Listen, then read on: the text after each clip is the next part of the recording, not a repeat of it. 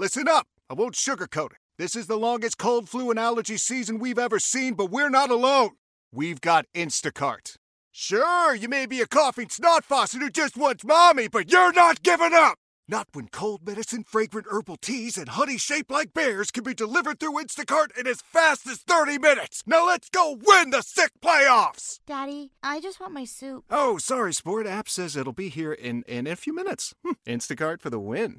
What would you recommend, 2 or 3 podcasts? Okay, so here's full disclosure and transparency. Before starting this podcast, I had never listened to a podcast.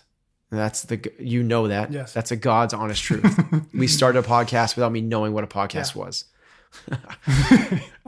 Since then, I started listening to podcasts, but singularly, I listened to one podcast for about 9 months. We are here because we know the outcomes in our lives are within our control.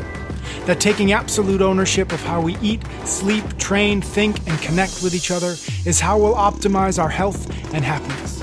That chasing excellence is how we grab hold of what is possible.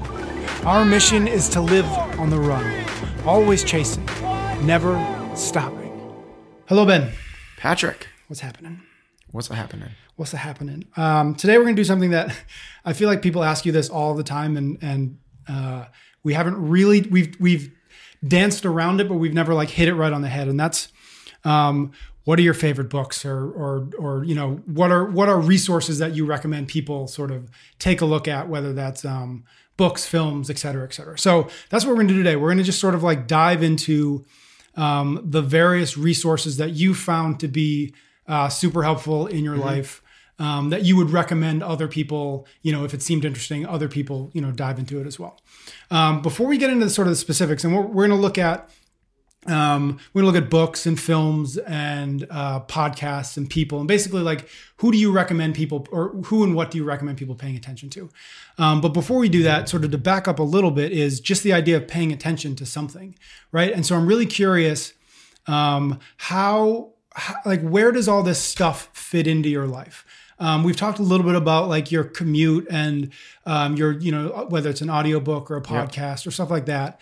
But I'm curious, in your life now, where do you find the time, or how do you make the time for whether it's a book or it's a film or whatever it is? And maybe how is that contrasted with maybe your life 10 years ago when you were just starting a business, when you were, when you didn't have 2 little kids at home, all that stuff? How has that changed? Okay, so that's a lot. Yes. Okay, so go. So how do I? What's my kind of what's your media diet? How much time do you spend?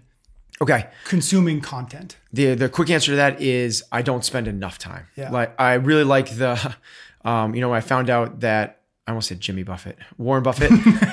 They're basically the same.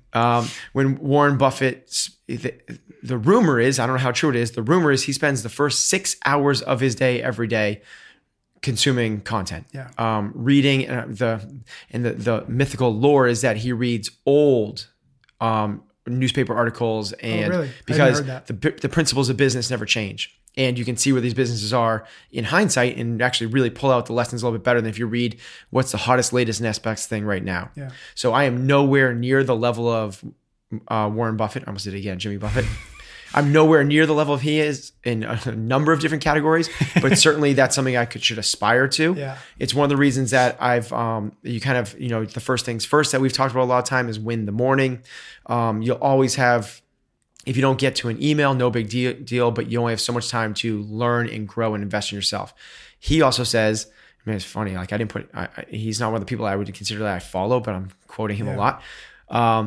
That the most important investment you can make is not real estate, stocks, or bonds. It's the investment into yourself. Spend your time, energy, and money and resources investing in your own development. So I think it's incredibly important. Having said that, man, I could do such a better job. Right. Really, really a better job. And I always feel like I'm never measuring up in this category. We get so consumed, and I'm the first one to, with the urgency and the immediacy of what's in front of you. You got to put out that fire. You got to do this thing because there's a deadline to that. And the thing that goes is, let's sit down with a book for 35 minutes. Mm-hmm. But in the 10 years from now, one of those things is going to have a lot more impact in the growth and development of who you are as a person versus the other. So the short answer is I should do a much better job with this. We all probably could. What I do currently is probably not as good as what I did 2 years ago. I was better at this 2 years ago. The best I've ever done is when I would literally carve out time each day to read. So I would do audiobooks and or podcasts on my commute whenever I'm in the car. I've just cut out music and sports radio completely, or if other people listen to the news. It just doesn't exist in the car at all. I try to use that as an opportunity to grow and develop myself and learn something. And really, it's very few quiet times I get in my day. I cherish those moments a lot.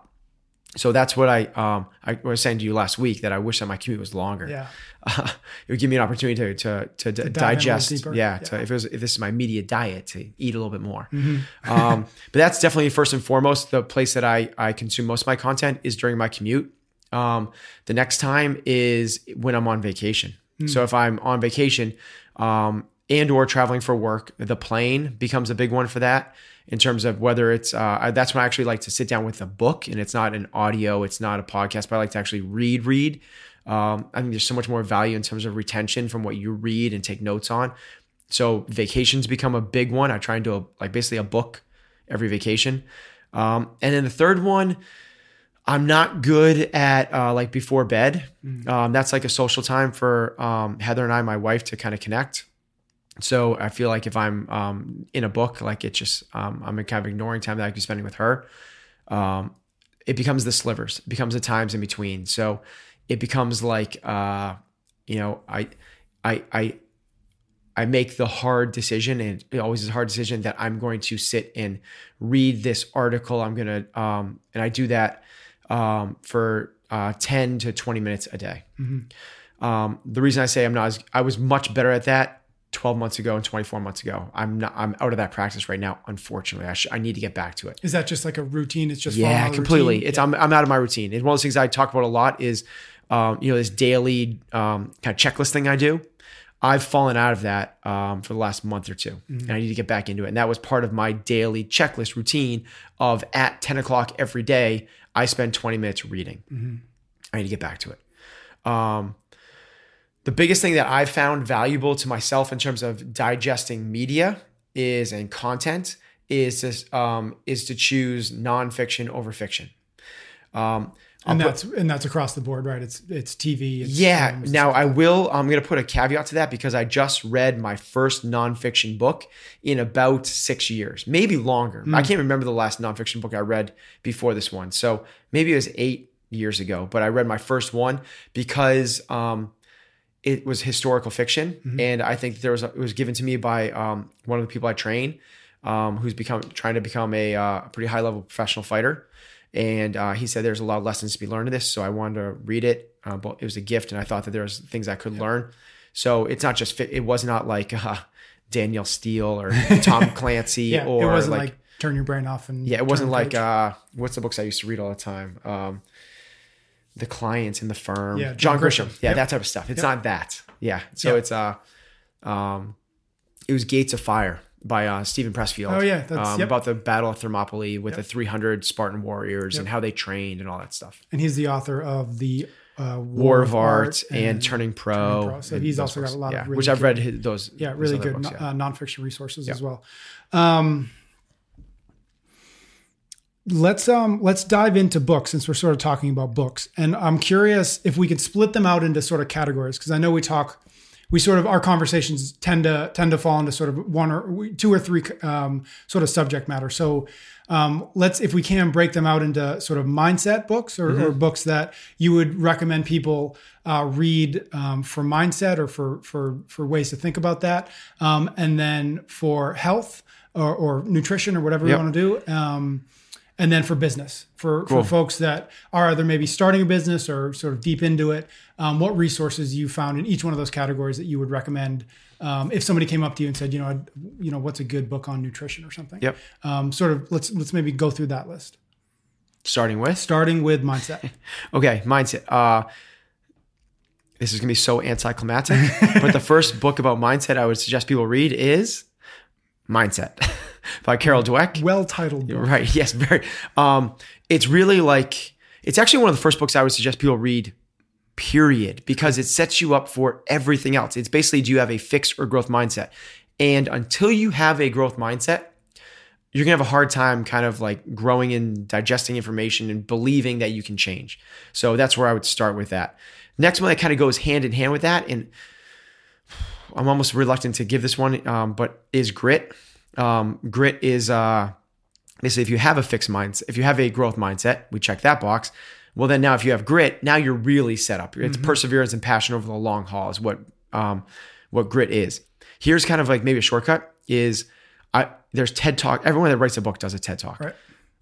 I would suggest reading the book Mindset and watching the TED Talk on grit. And that's Angela Duckworth. Angela Duckworth. You can really kind of get a lot out of that from the TED Talk. Next place I would go is Extreme Ownership. Jocko and Leif Babin together. And this one I would do the audiobook because they're kind of badasses and it's kind of cool to listen to. You can certainly, reading is always better, but certain audiobooks don't do well. These guys are badass Navy SEALs and they talk real tough and it's kind of fun to listen to. Yep. Having said that, my wife tried it and couldn't because she's like, they're so dramatic and so over the top. Like, dude, like relax. Yeah. So I liked it. Yeah. But Extreme Ownership is another kind of like. Did she like the book though? Like, could she get into the book when she couldn't get in the audiobook, or was the whole thing? She doesn't read, so she read she listened to like the first gotcha. half chapter. All right. We'll talk that's about that that's a later. good start for her. Maybe it wasn't even that. Maybe she didn't even try. It was like it came on in the car when I was in the car with her, and before I was like switched to. I don't listen to books when other people are in the car. But, okay, that's probably 3 or 4 of them. Yep. Okay, the next one would be The Obstacle is the Way. Ryan Holiday. So like, forget the woe is me moment. Like, this is not a bad thing. Like, learn how to like flip this thing upside down on its head. And like, this is the reason you're going to be better. So phenomenal book. If somebody's injured, if somebody has a setback, if somebody read that book, it's like a must, I think, for everybody. And the last one would be kind of specific to athletes, but How Champions Think. I think if you're an athlete, Rotella? yeah, exactly. Bob Rotella, he's a sports psychologist who made his kind of mark in golf. Obviously a very mental sport, but he's also worked with Olympians and LeBron James and a lot of other people. It's one of the first books I read when I kind of like flipped into the mindset side of coaching, not just like the points of performance and the X's and O's of how to execute a sport, but actually how to think better. Yeah. Would you consider 7 Habits in that category? So whether or not I purposely am not talking about 7 Habits because I talk about it all the time. We do. And here's the thing about this list is there's so many good books, right? And these are wave top books. They're almost like the must-haves. So if someone's like, of course it's these books. Like, why don't you this is the way I'm saying, like, you kind of, these are like, to me is like, you got to kind of start with here and then you go down these ones, get into more niche type stuff after that. 7 Habits is a must read. It's like one of those things that I think everyone should read, regardless of where you are. Every single paragraph in that book could change your life, in my mind. Agreed. It's like every other book that's ever been written on this stuff is a derivative of that. So if we're not talking about mindset, if we're not talking about health, if we're not talking about relationships, if we're not talking about business, that's the one you start with. Yeah. It's like you got to start there, is my mind. Okay, let's go into business as the next one. I feel like we've talked about sort of your early days at CrossFit New England, and I remember you talking about, I think, the E-Myth revisited. So that may or may not be one that you would recommend. But I'm curious, maybe if you could walk us back a little bit to like early days of CF&E, of you really sort of developing yourself as an entrepreneur. Like, which books do you remember being really important to you? And then if there are any more recent ones that, now that you're 10 years into the gym and 10 years into lots of things, are there any that you've come into that feel like, oh, okay, this is really helpful for me now that maybe I've got like a really firm base of understanding? Okay, so good segue from the 7 Habits. The first 3 books I read when I was starting my business were The 7 Habits of Highly Effective People by Stephen Covey, The E-Myth by Gerber, I think it is, and How to Win Friends and Influence People by Carnegie. Those 3 books together create a really good foundation. They're really fundamental. So it's for anybody that's been in this stuff for a long time, it's not going to rock your world. You're not going to learn anything new. But holy cow, like I've also read the two of those books more than once because they're so good. Fast forward 10 years later, some of the books that I think that have been really impactful for me is obviously those count for sure. But one of the more recent ones I read this past year, because it's newer, is Principles by Ray Dalio. Incredibly successful investment banker that has a really transparent, kind of forward-thinking organization, truth above else. It's basically, here are the principles of which he runs his organization. And it's he credits all the success he's had, which is, if I might be wrong about this, but I think it's the most successful hedge fund ever, right? Yeah. And he gives all the credit to the culture because he failed terribly before with his other one because of the culture. Recreated, said, I'm never going to create it that way again. So he wrote this book about principles for work and life. The way the book's set up is the first half of the book is, I think it's 3 parts to it. The first one's kind of like his story. Yeah. The second part is life principles. And then the third part is business principles. If we're talking about business stuff, you could literally just skip to the last section. It's not written sequentially at all. It's actually literally sections. Yeah. So you could skip to the last section and turn a 500-page book into it's really dense. Yeah, it is. And one thing just before we dive into that, or before we move on, I would actually recommend, so Adam Grant, who I think we're going to talk about later, he wrote a book called Originals. And it's sort of chronicling a handful of people who are sort of who do things differently, right? Very cool. And one of the people he chronicles is Ray Dalio and Bridgewater Associates, which is the hedge fund. Yes. So it's actually, if you wanted to get a little bit of context to Ray Dalio first, that's actually a really good place to start because it's from a third person. Really cool. Like, this is like how these crazy people run it. And then you can get into principles and you can actually get it from Ray Dalio's perspective. So love that. I found that having a little bit of context made reading Principles a little bit easier to digest. So cool. Yeah. So cool. Next one I would go is kind of staying with that culture thing. These are all going to kind of be, I'm thinking about, I think there's 5 books. I think that 4 or 5 of them all have to do with culture kind of, because I think that's really the foundation of what the business is all about. You know, if you create the team, it's kind of like anything else. It's a foundation of all. Would be The Culture Code by Daniel Coyle. Came out this past year. He also wrote The Talent Code, which is a phenomenal book. It might be up there in terms of mindset as well. But Culture Code, very similar in terms of like, these are the principles at which these, he's a journalist, so he's not a business. He goes to the Navy SEALs. I think he might go to Dalio and get some, but he goes to these really successful entrepreneurs, restaurateurs, sports teams, elite special forces, and kind of pulls out what is it that these people do special to make their team so great. Culture Code would be another one. The next ones would be, I'm having a hard time pulling them apart, so I'm going to put them together because they're both the same author. It's Patrick Lencioni, and it is The Ideal Team Player and 5 Dysfunctions of a Team. I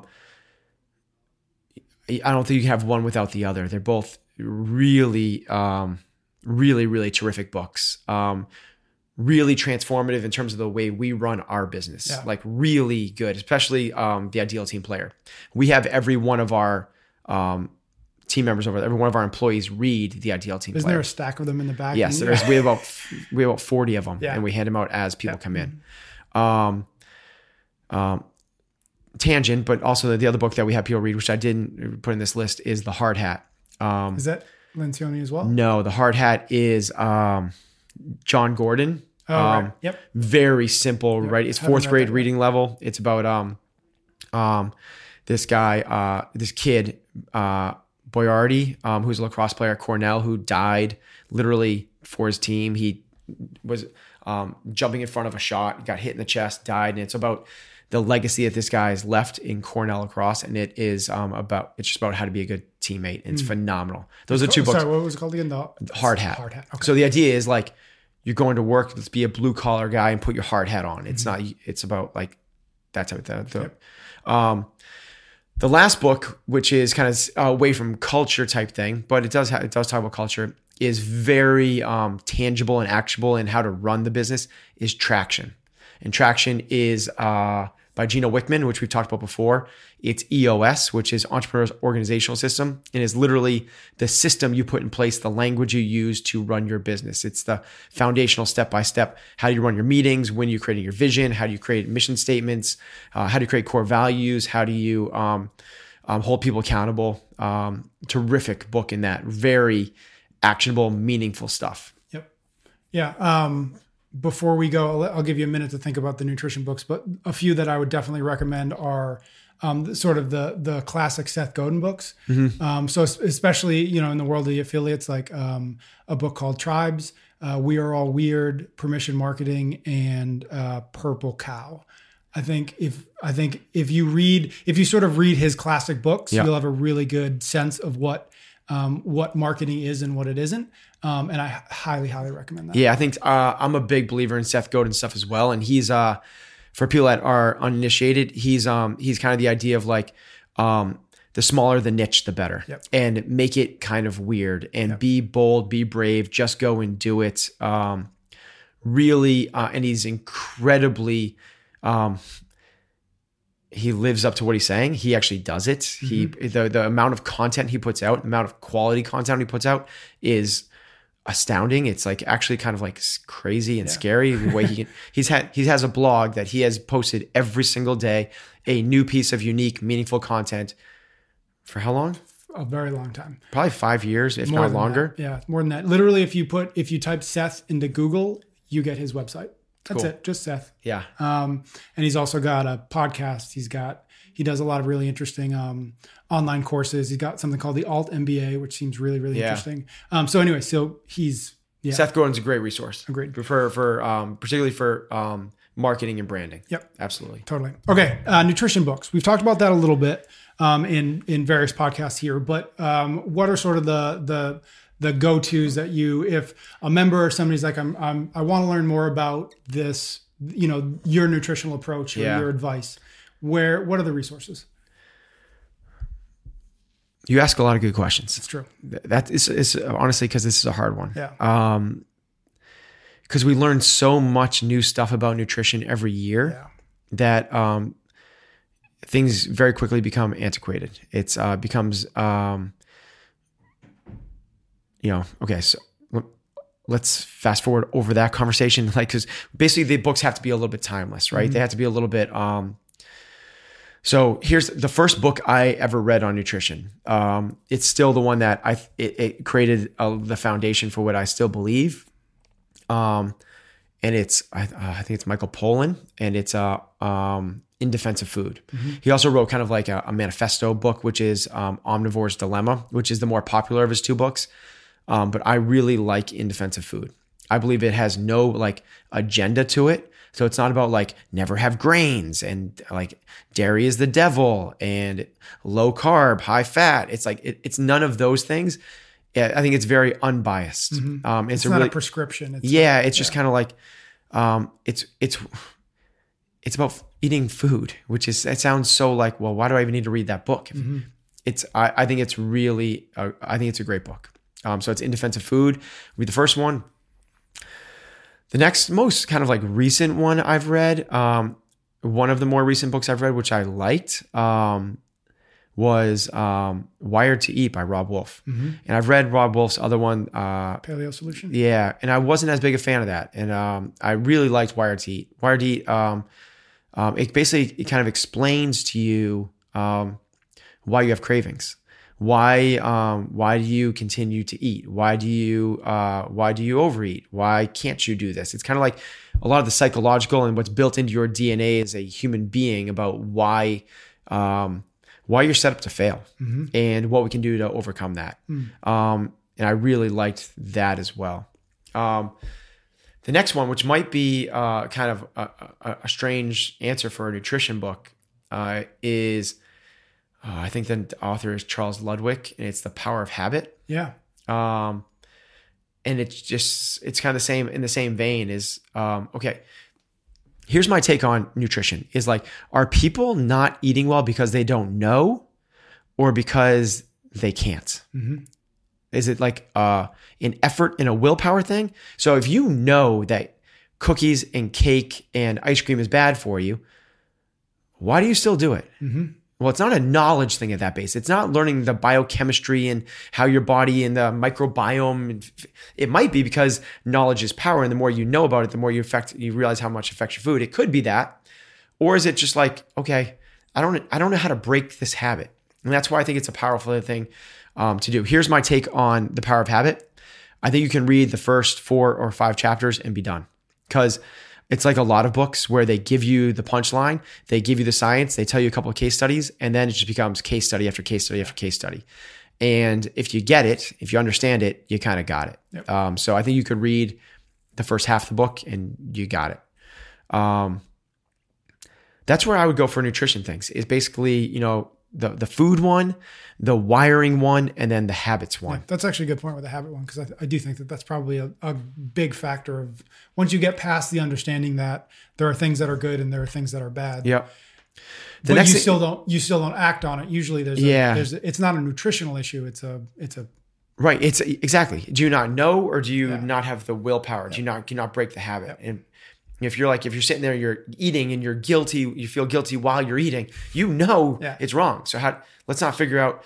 Now I say that, but like knowing it's not right, but really knowing, you understanding like what happens to your gut microbiome when that happens. How does it trigger your blood sugar? And when your blood sugar triggers, what's the hormonal response that happens? And what is, when that blood sugar happens, what happens to, in hormonal response, the insulin that comes out. And when you have too much insulin in your blood, hyperinsulinemia, and how does that lead to the chronic diseases? And knowing that kind of like the story being told there might influence the habit and behavior, because you realize it's that bad. Yeah. People know cigarettes are bad for them, but they're still able to quit, not just because of like pure like, okay, I'm going to do it, because they really, really understand how detrimental it is to your health. Well, you really, really understand how bad refined processed sugars are for you, and they're horrifically bad for your health.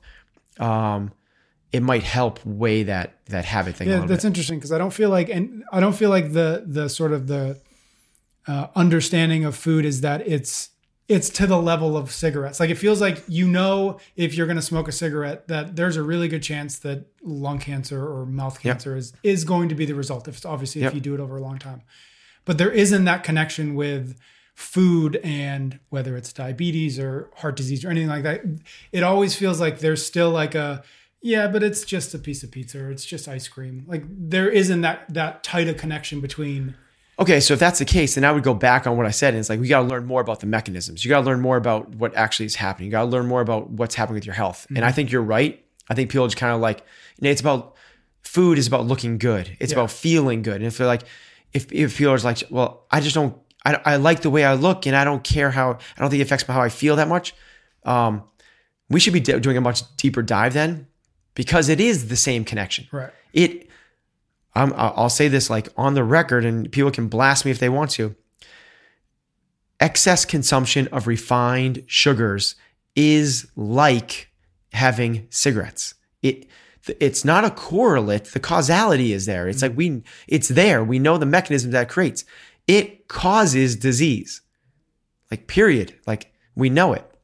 So once you realize that, that's kind of like what the first book I read was that In Defense of Food, and they kind of lay that out a little bit for you. Poland lays it out for you. It really opens your eyes a little bit. It's like, what are we doing here? Like, once we started eating, once we got away from eating real food, this is what happened to us as humans. And it's a scary story. Mm-hmm. Do you think that the way to get more people to understand that is to dive deeper with them, or is it to find a shortcut? Like because I say that, and then I think, well, people are overweight, or they're unhealthy in lots of reasons, but that doesn't seem to be a strong enough motivator to eat well. Okay, so then it goes into every decision-making process you make, right? Which is weighing this side versus that side. And what most people are doing, what most unsuccessful, like we have to define success, whatever that is, but people that want to achieve their goals, right? what they're saying is they're saying one thing, that they want one thing, but their behavior is not following up with that. So they're saying that they want a 6-pack, they want to be lean, but instead of going after the 6-pack, they go after the 6-pack of beer and they go after something else. So their behavior is not matching up with what they want. And it's a matter of the willingness to take short-term discomfort for long-term gains. And that's really, in my mind, the summation of people that achieve what they want to and people that don't. If you want it bad enough, you have to sacrifice short-term pleasure, period. And I think what people think about is like people that are overweight and they struggle. They're like, it's just easy. I think we've talked about this before, but it's just like, it's just easy for you not to have the cookie. It's like, no, it is not. I want that cookie so badly. And like everybody, and like, if you do the habit long enough, yes, and we can talk about the power of habit and all those things. If you do it long enough, it does. But to overcome that, it's not like people are just born with this. Like, you got to overcome it. You got to push past that. And Power of Habit can teach you how to do that. Yep. But it is a matter of taking that short-term pain repetitively and saying, no, I don't want the cookie, and saying, no, I don't want that, and saying yes to this and yes to that. Hard ball game to play, but that's the ticket. Can you just make the right decision frequently enough that it creates a little bit of momentum behind it? And people get really excited that spark is initiated with those little bursts of results. They say no, and all of a sudden you lose 5 pounds. You get to run faster. You feel better. Like, without those things happening, really hard. Yeah. Okay. We've gone off the topic a little bit. Let's bring it back to books.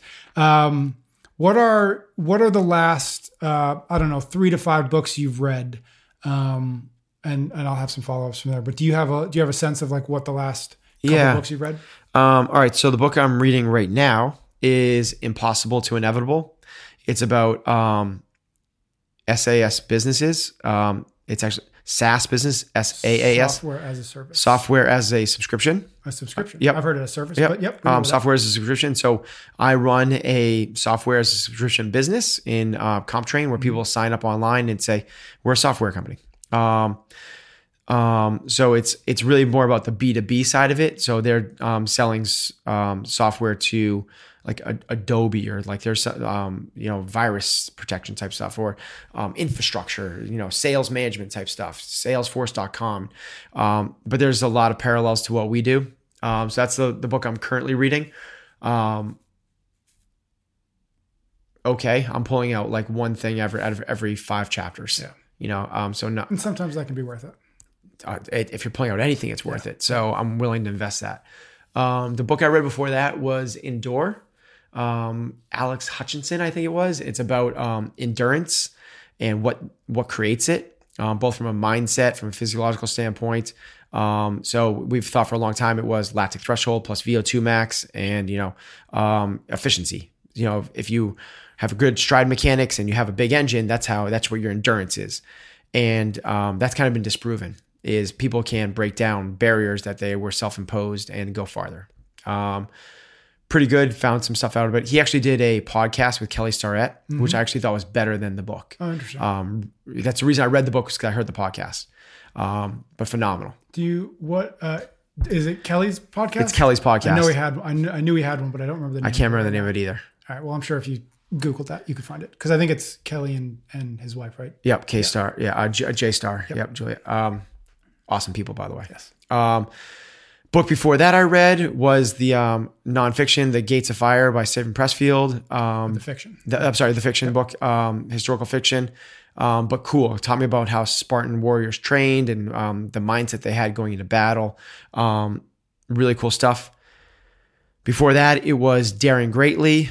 Brene Brown, about power of vulnerability and just doing things that you're scared of. And you don't have to have all the answers.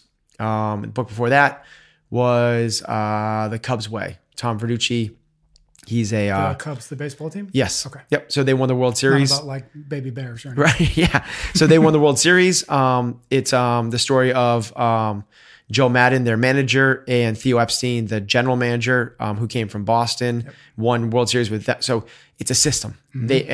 Joe Madden, a huge success in Tampa Bay. The way he leads, the way that the culture that they created. If you're a baseball person and you're into leadership and phenomenal. If you're not a baseball player, it's a lot of baseball. Yeah. There's a lot of baseball inside of that. Those are like, I wouldn't call them random, but they're not super related books. How do you we're sitting here in front of a giant bookshelf. I don't know how many of the books you haven't read yet. How do you pick, I'm going to read this one now. I'm going to read that one next. Like, what is that? Is it random? Is it like, I need a new book and what's around me, or what does that look like? So I have a rule. Yep. If a book gets recommended to me twice by two different people, I got to buy it and try it. So that's like, hey, you should read Daring Greatly. And someone else like 3 weeks later is like, hey, you should check out this book, Daring Greatly. At that point, it's like, the Yelp reviews are in and like, it's like, they're saying you should, the universe is conspiring to get you to read this book. The other one is if somebody suggests a book to me and I read it and it's great. If they suggest another one, it's kind of like you're a valid critic. So that's where Daring Greatly came from. The person that recommended that one to me recommended Never Split the Difference by Chris Voss, a book about negotiating. Awesome. I read it back to back to back. I read it 3 times in a row. Wow, I didn't realize that. For real. It's like there was such like, it was so cool. Yeah. Actually, I didn't read that one. I audiobooked that one. Which I think is kind of cool because it's about, there's tonality to it and like how you talk to people and so you can actually hear it. So you can hear it. Oh, so really they talk about using the late night FM DJ voice, right? And it's like that's having the appropriate tonalities. It's like, so it matters. Like I actually like that a lot. So, if it's recommended to me twice or somebody one person like that is like, yes, you got to read it. Good. And or it's like, it's an author that I really trust. That's kind of the 3 kind of ways that I pick books. And do you or someone gifts it to me, like I said about Gates of Fire, and it's like, I'm going to see this person again and they're going to ask how was the book, and I should probably read it. Do you find that you start a lot of books but don't finish them, or are you the type that's like, all right, I started this, but like I want to get through this because I started it? Because I find that sometimes I fall into that category where I'm like, I really want to finish this, but I'm halfway through it and I feel like I should. Yeah, to me, there's a principle there called sunk costs, and if you have started something, you're not getting anything out of it. I think you owe it to yourself to stop. Having said that, that's kind of like where I am with this book, Impossible Inevitable. I'm really not getting as much out of it as I normally do out of books, but I'm getting enough nuggets intermittently that it's keeping me tied to it. But if I'm reading a book so here's an example is, I had a book recommended to me. I tried to read another nonfiction, which was The Gunslinger, which is a Stephen King book, and it's nonfiction, and and I started it and I couldn't do it. And it's like, I did it right after I did Gates of Fire, and I was like, I'm not ready for another one of these. So I stopped. I'm not going to invest the, 10 to 30 hours, however long it takes you to get through a book to something that I'm not going to, there's so much out there. Yeah. One thing that I've been trying to be better at with books is, and it's something that Tim Ferriss has said, but he was quoting or referencing somebody else. He said that it's more valuable to read a book just in time than just in case. And what he means by that is like, if a book comes across your desk and it's like, oh, I should read that, but there's no way that you're probably going to apply something in that book to something you're working on now or doing now, then it's probably not going to stick and it's probably not worth your time. So, but if you're starting a business, then would be a right time to read, E-Myth Revisited or whatever else. Yeah. Not just in case I ever start a business, I should probably read that. Yeah. So I definitely just default to that generally. So all the books I read kind of fall into this category of like leadership, building businesses, communication, the 5 factors of health. Yep. Like by default, I don't read about, case study, like law. Yep. I don't read about, things that the government. Yeah. It's like it's not like politics. It's not. It's not my thing. I want to be an expert at. Mm-hmm. Right on. Okay, we've talked about books a lot. Let's maybe dive into the other categories before we. I feel like books is where we would talk about the most, anyways. But what about films? I know we've talked a little bit about you don't watch a lot of TV, other than maybe football. But I do know that you'll dive into some documentaries when something sort of crosses your path.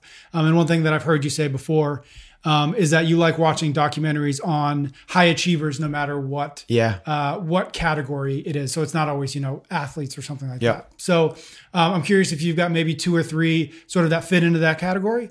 And then maybe a couple documentaries that sort of in line with that, the nutrition book question, where like if a member came up to you said, I'd love to learn more about this, what book? Like, are there documentaries that you'd say, you know what, you should go, spend 2 hours on Netflix with this film or whatever it is?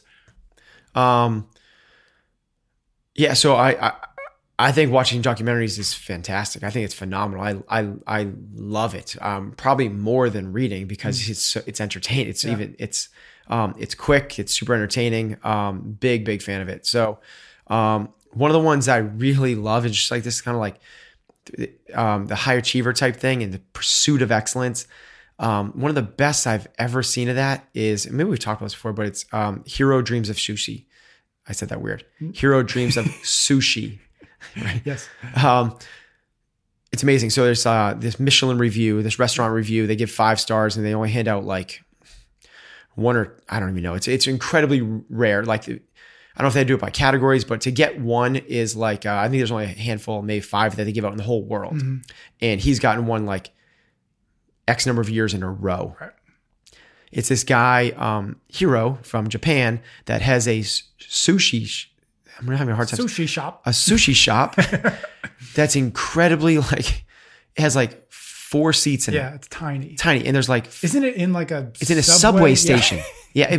But I don't want to give the whole thing away, but in terms of what excellence looks like and what it really looks like on a day-to-day basis, I've never come across anything better. I think it's incredible. I've watched it a number of times and I'm fascinated by it. I just love the dedication to the craft. Yep. It's amazing. It's a great example of letting go of all the excuses that you think are standing in your way. Like, you shouldn't have a successful restaurant if it's got 5 seats and in a subway station. Yes. Unless you're really good at it's what so you do. Amazing. Yeah. And what he serves is it's a piece of fish on a piece of rice. It's not like the sushi we have, which has all these sauces and, fried tempura and flakes and this like presentation that has like all the flowers and the fake grass in it. It's like, it's virtuosity at its best. It's doing the common uncommonly well, and it's phenomenal. I think every entrepreneur, anybody that's interested in seeing what greatness and excellence looks like, owes it to themselves to give that movie a shot. Agreed.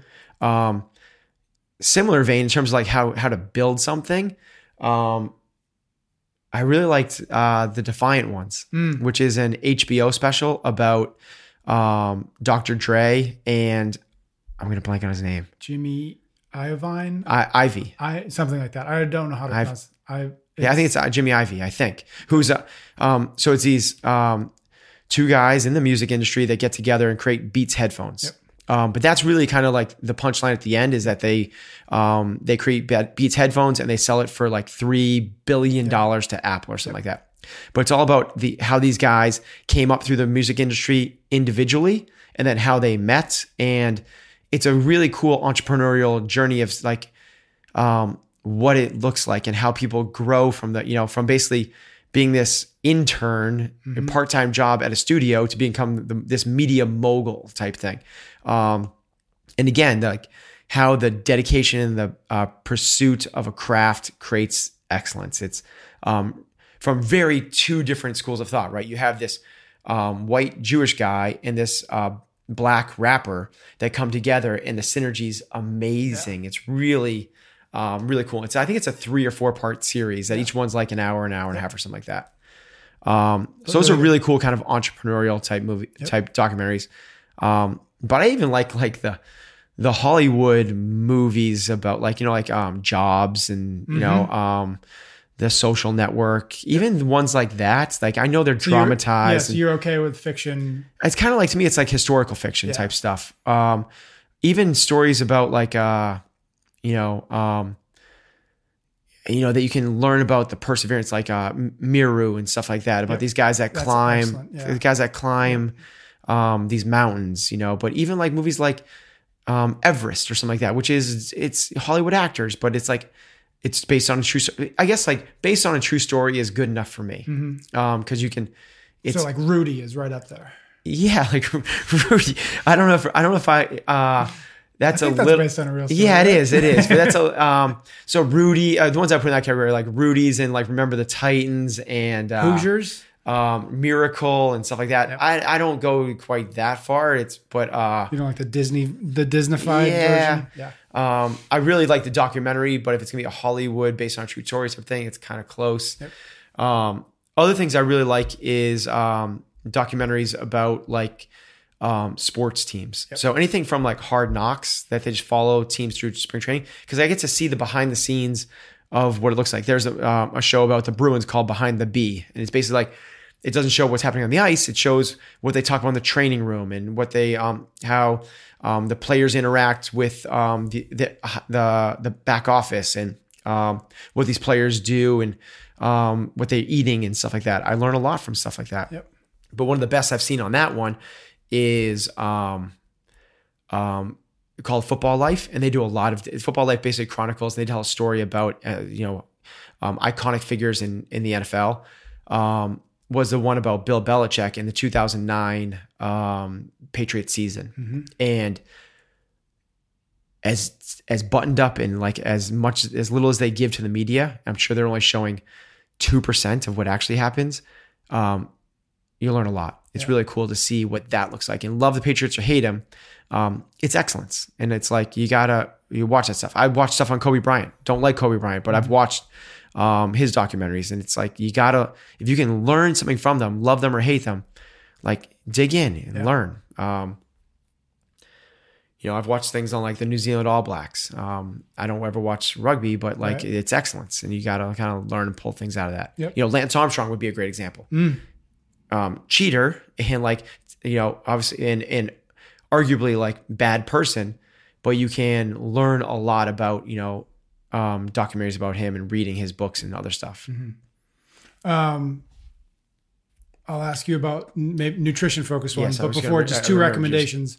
One is on Netflix. It's called I Am Not Your Guru. It's on Tony Robbins. I'm going to watch that. Very, very, very good. And then the second one, I literally just watched it on an airplane. It's Won't You Be My Neighbor, about Fred Rogers, Mr. Rogers. Came out. My son just talked about that. It's so good. I heard that. Oh my God. Especially if you grew up watching it. Yes, which of course. But to see somebody who had a vision for what he thought was right, and then did everything in his power to continue down the path towards that. Give me the name again. I am not. No, it's I Am Not Your Guru is Tony Robbins, and Won't You Be My Neighbor is It's a song he sang. And it's on iTunes. It's everywhere now, so you can find it. Super cool. Yes, but both very good. Awesome. Nutrition related ones quickly. Okay. Two that there's a lot of crap out there. Yeah. A lot of crap in terms of nutrition documentaries. I'm trying to think of the one that just came out, which I just wish would like go away. What the Health? Yes, thank you. I remember my God. That. Like, I don't remember why. If people are referencing that, it's just like the whole premise of the whole thing it's just wrong. They reference this World Health Organization study that says that meat is bad, and then they go through this whole thing saying like, why are people recommending meat? The World Health Organization study was flawed. Like, it's just like, I don't want to get into it, but What the Health, it's terrible. It's a really bad message. Yeah. Okay. Having said that, ones that I like, Fed Up is really good. Narrated by Katie Couric, and like Bill Clinton's in it. It's really, really well done. What the Health is terrible. Fed Up is great. Yep. Very similar. I would watch it. What I would suggest is watch Fed Up, and then the next one you watch almost right away is That Sugar Film. It's called That Sugar Film. Okay, I've not seen that one yet. Really cool. It's kind of like Super Size Me-esque, where they follow this one guy and he kind of like does this self-experimentation. It's really cool. That's a really cool one to watch back to back. Those are two really good ones. There was one other one. It just came out. I'll think of it before the end of this. One more that I just thought of. If people are so inclined, it came out I think last year. It's called Minimalism, I believe. Oh, I remember. I thought you were saying because it's called The Magic Pill. You start. There you go. Yes. So those two. The Magic Pill is also very, very good. Okay. Yes. Awesome. Okay. What was yours? Minimalism? I think it's called Minimalism. Yeah. What is it? It's a documentary. It's produced by two guys. They go by the Minimalists. I've seen it. Where they live in tiny homes and that's an element of it, but it's more of a sort of an Yes. overall look at overconsumption and living a I've simple watched life. it. Yes. Yeah. Anyways, I just remembered that. I really like that one. It made me feel really bad for having stuff. Which is a good thing. It makes you want to like throw away everything you own. It makes me want to have 2 t-shirts and a pair of jeans. Yes. And be okay with that. It's like, oh my God, I own 3 toothbrushes. Why do I have 3 toothbrushes? Okay. I have 37 cereal bowls and I don't eat cereal. Why do I have 37 cereal bowls? You have a lot of shoes, I bet. I just went through. I actually literally in my truck Good have for probably 15 pairs of shoes that I'm donating away because awesome. Yeah. every 6-9 months I gotta like. There was a period in my life where I had probably like 100 CrossFit t-shirts. And I at some point just had to be like, Yep. I do that don't need periodically this too. It's I would like it to be every quarter, every 3 months, but it's really about biannually. I kind of like clean up my closet. Yeah. Okay. Podcasts. I know we've talked about podcasts a little bit. What would you recommend, 2 or 3 podcasts? Okay. So here's full disclosure and transparency. Before starting this podcast, I had never listened to a podcast. That's that. Yes. That's a God's honest truth. We started a podcast without me knowing what a podcast was. Since then, I started listening to podcasts, but singularly, I listened to one podcast for about 9 months. I tried to listen to a couple others and they just weren't fitting in. Yep. And that one podcast I listened to for a very long time, I listened to every single episode, was Impact Theory with Tom Bilyeu, creator of Quest Nutrition, about a mindset, he interviews high achievers and the mindset that they have on how to create greatness and uniqueness in their lives. He's one of the best interviewers I've ever, most well-researched, well-read, well-spoken. Totally agree. Insane. To the point where he has ones where he interviews other people. Don't bypass the ones where it's called like AMA. Yeah. He's better than his guests. Times. I really believe that. He'll have a few guests on that are good. Mm-hmm. He consistently is insanely good. Listen to the AMAs. Don't gloss over them because it's just him. Yeah. AMA is Ask Me Anything. Yep. Really good stuff. And just to connect to earlier, one of his most recommended books is Mindset. And I think the thing that he credits. Look at you going full circle. Yeah. All of his success to his understanding that his greatest superpower is his ability to learn. Yeah. And that is why he's such a good interviewer and why his AMAs are so good. Because he beats on his craft. Yeah. He doesn't believe that there's anything he can't learn. Yep. And I've heard him say there are things that he chooses not to engage in, but not because he can't figure it out, because he chooses to dive into something else. He also has Impact Health, which is really good. New, right? Yeah, it's relatively new, but it's really good. Yep. It's basically he interviews people, but it's all about like sleep or gut microbiome or anti-aging or something like that. So really good stuff. Yep. Okay, so that's the one I lived with for a long time, probably over a year. That was my sole podcast. Mm-hmm. Recently, I've gotten into a couple others. My next favorite, or I might have to say it's my new favorite, is Work Life with Adam Grant. Mm-hmm. And it is, it's highly produced. So it's like, I think it's done by TED. TED company, whatever it is. TED Talk people. Those people. Yep. Really good. Like really, really good. It's about, most of it is about like, how to get people not to think that work sucks. Mm-hmm. It's basically like, he loves his job and why how to make work better. Mm-hmm. And it's fascinating. I love it. Yeah.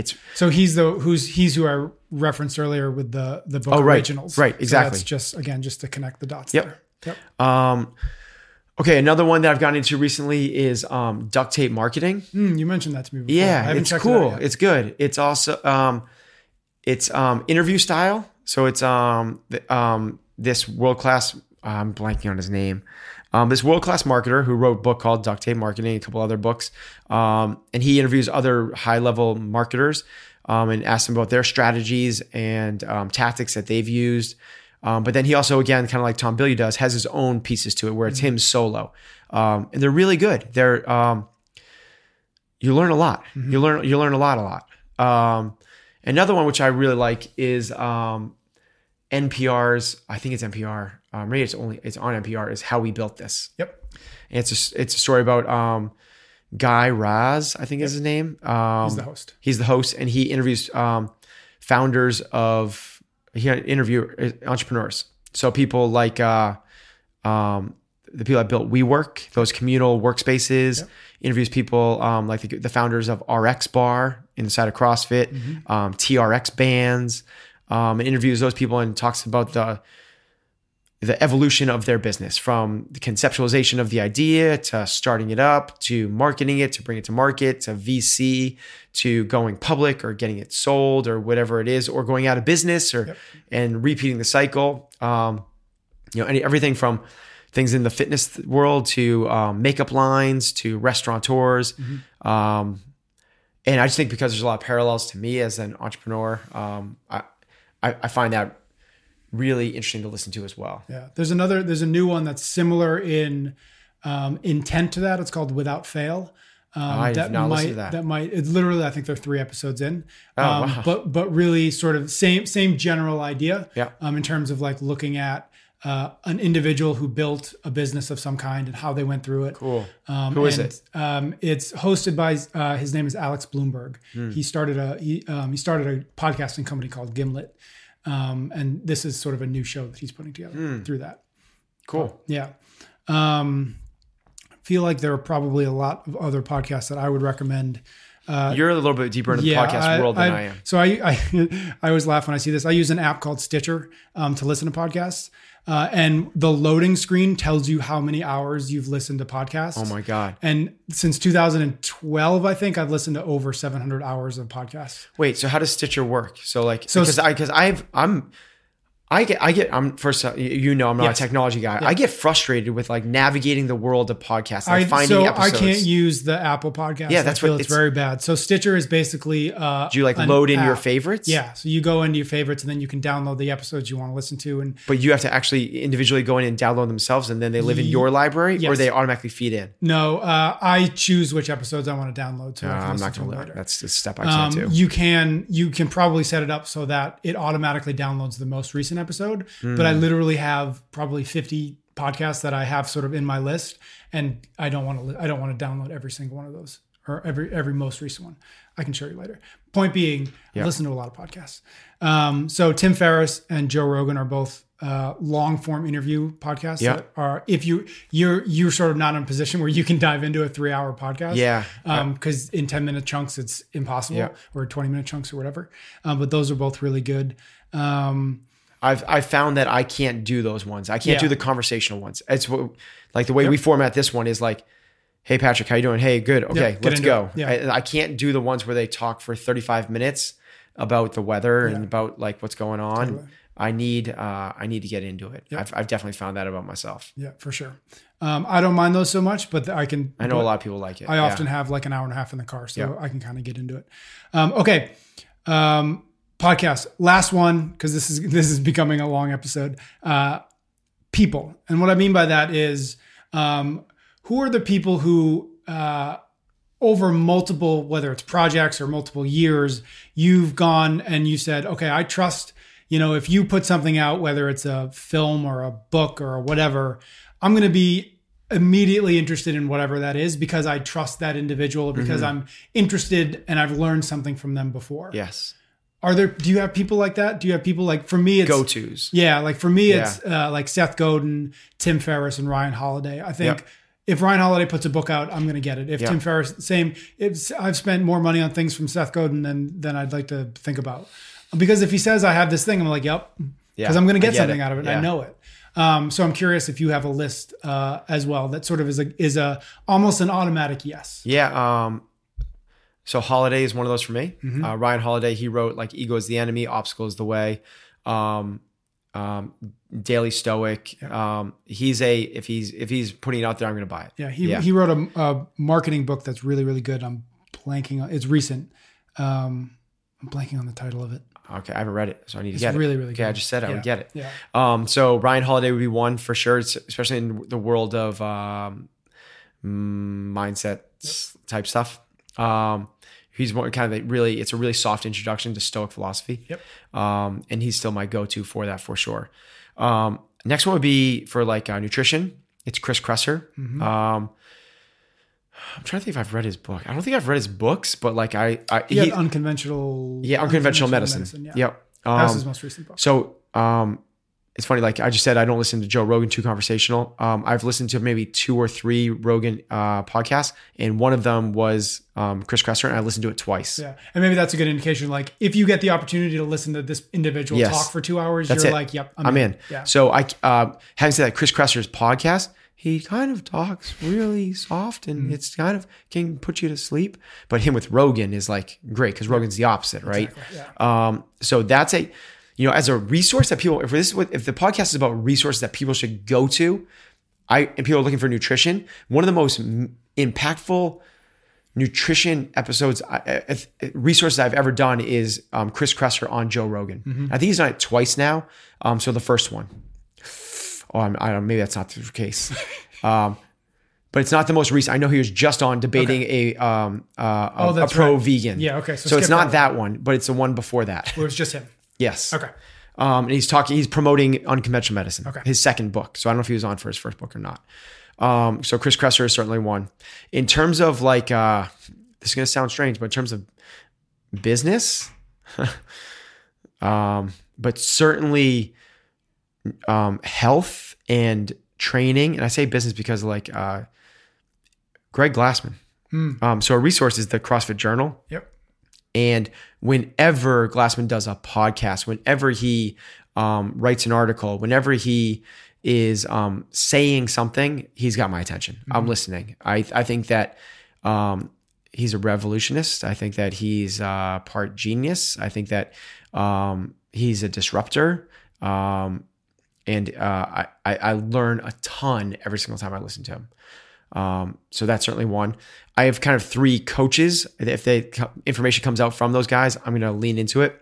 And it's John Wooden, who's all the information is kind of old at this point, but like he's probably not coming out with any new books.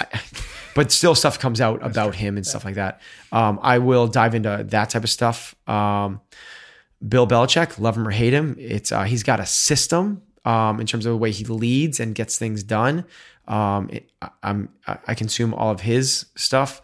And a new one is Brad Stevens, coach of what he did in college is insane. He brought the youngest coach ever to make the Final Four, and he did it in back-to-back years with an unknown university, Butler, who's never been a contender. And then he came to the Celtics as a coach, and without a roster of anybody, actually they had 2 okay players. Their 2 best players get hurt, and he brings them to the conference finals. It's like what he's doing without talent is insane. He's a really coach that I kind of like. Whenever anything comes out with him, I kind of lean into it a lot, even more so than like Gino Auriemma of like UConn basketball, who's UConn girls, who's like iconic and it's like bigger than life. I really like the approach that Stevens takes to things. Other one that I kind of like if he's on a podcast or he is presenting a TED Talk or something like that is Simon Sinek. He's such a great presenter. I actually learned just about how to present from watching his presentations. Yeah, he's really good. I like his presentations a lot more than I like his books. Not to say he's a bad author because he writes phenomenal stuff from Leaders Eat Last and Start With Why. Terrific. He's got a new one coming out soon called Infinite Games. Yeah. So, but those 3 talks he does on those 3 things he's such a incredible presenter. He actually did one with Tom Bilyeu before Tom Bilyeu did Impact Theory, which was Inside Quest, where he would bring in leaders to talk to. He basically it was inside. Yeah, it was Impact Theory. Get away from the company. Yes. Yeah. But he was phenomenal on that, talking about millennials and all that stuff. He's, regardless, whenever he's talking, he's so captivating. Like it's, I'm always going to listen to something he's talking about. Yep. Awesome. That was a lot. That was like way more than I anticipated. I thought this would be a short episode. It's listing things, but Yeah. it's hard not to talk about it. No, it's fine. I can talk about this all day, obviously, but I didn't expect us to talk for an hour. Cool. Anything else? Yes, there's a lot more. All right. Well, we'll pick it up on another episode. Love it. Right, Cool. Thanks, Pat. On the next episode of Chasing Excellence. I think I've come to slightly understand what fear is, which changed my perception of why it's a part of our lives. Just search for Chasing Excellence wherever you listen to your podcasts or on YouTube. And thanks.